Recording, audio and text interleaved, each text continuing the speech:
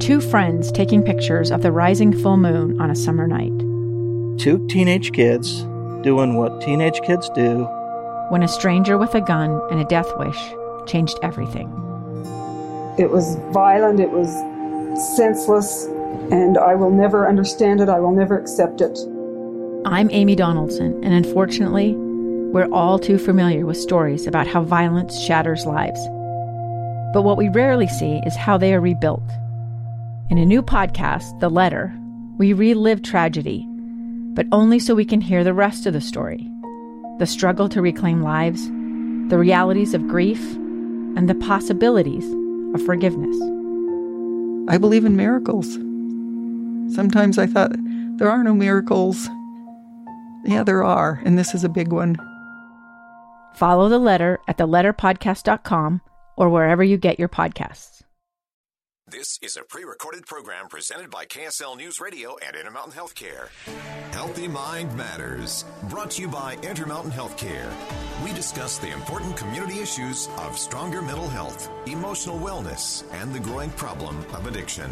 Here's our host, Maria Chaleos, on KSL News Radio 102.7 FM and 1160 AM. Thank you for joining us for Healthy Mind Matters. Today we are talking about Encircle and how they help LGBTQ families and communities. With me is Stephanie Larson, the CEO. You've been talking about all of the wonderful volunteers that you're training. Explain what your volunteers do. Well, our volunteers come in and they help with special events. They help us run our programs.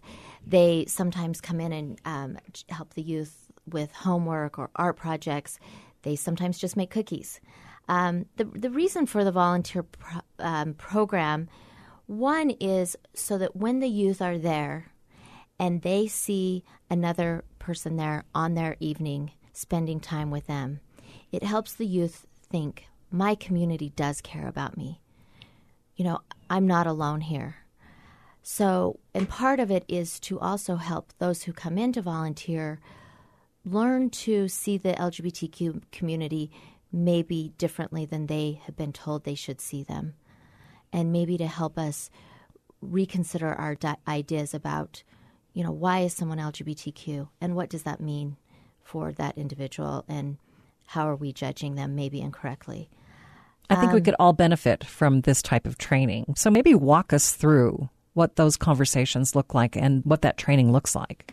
Well, we do them at the houses, and the directors of the houses run the programs, and we teach about suicidality, the signs of it, how you talk to someone who's maybe suicidal. We talk about the signs of if someone looks like they're overdosing, and how to help them. We talk about Encircle's approach. You know, let's say you have a child come to you and say, my parents said this, this, this, and this. Do you respond and say, oh, they're horrible? Or do you say, give your parents time, you know, be patient.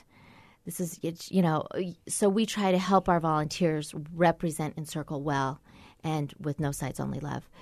We teach about cultural competency. What do the LGBTQs mean? How do you use pronouns correctly with someone who may be gender variant or transgender? How do you feel comfortable and not offend, you know? So, because so many people, I think, don't engage when they don't know how to, when they don't feel comfortable. There's always that fear of the unknown. Right. And if right. you don't know, you won't say anything because you're afraid of what you're going to say or if it'll hurt somebody's feelings. Right. I think that, you know, one thing that we do know is people realize by age 12 that they are lesbian, gay, or bisexual. That's the average age a child realizes that. On average, they don't come out until they're age 22.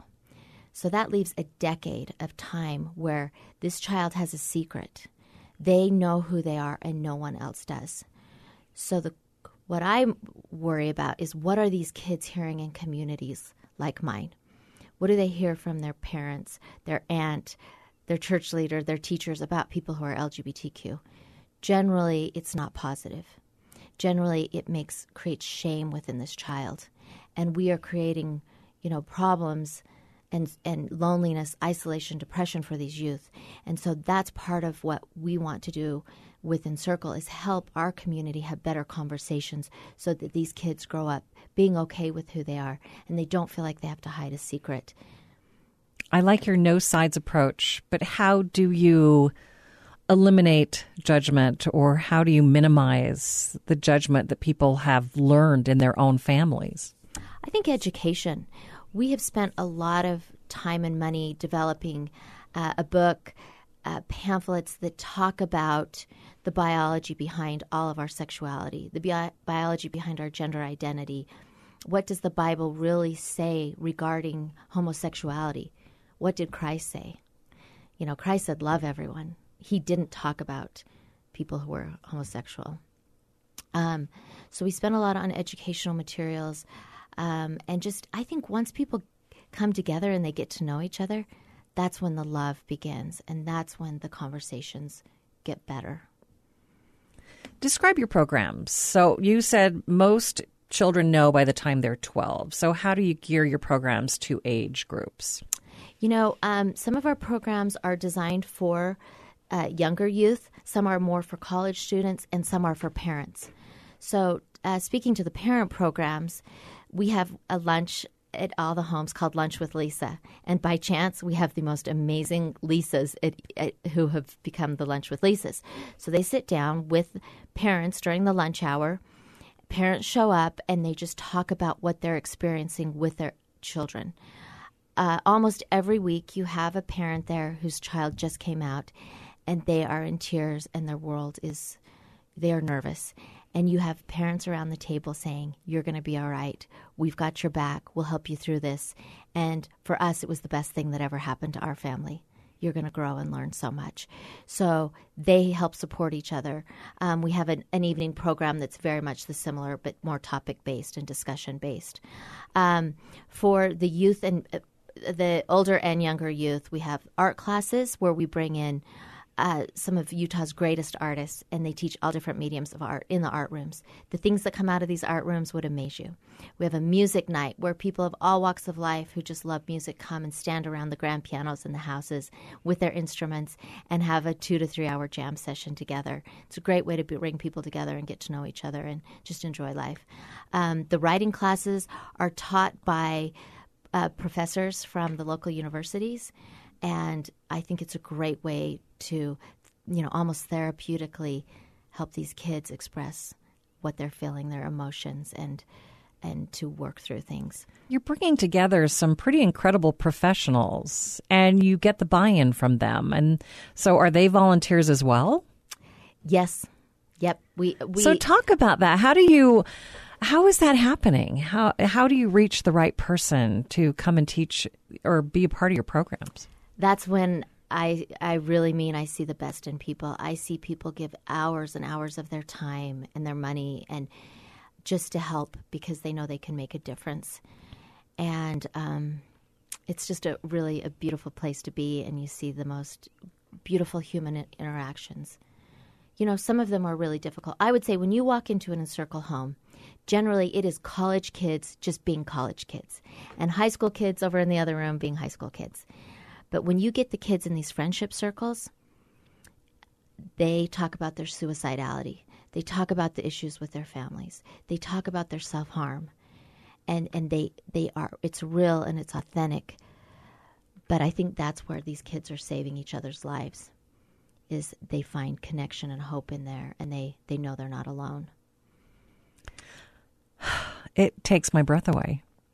Well, yeah, it's been, I feel lucky to get to witness what I'm seeing. You talked about professionals. We have mental health therapists who work for Encircle Therapy. We were very lucky that in June, Dr. Jared Klunt left BYU. He was a professor who's always worked with the LGBTQ students in his therapy practice, and he is now the director of Encircle Therapy. And what he's doing is, aside from all the millions of sessions of therapy he does, he is training, we think, an army of therapists who will be available in our communities to help LGBTQ individuals. We started out with one therapist in Provo, and within a year we had 15 therapists. We didn't expect the need to be as great as it was. You're listening to Healthy Mind Matters. We're going to take a break. We are talking with the CEO of Encircle, Stephanie Larson. We'll be right back.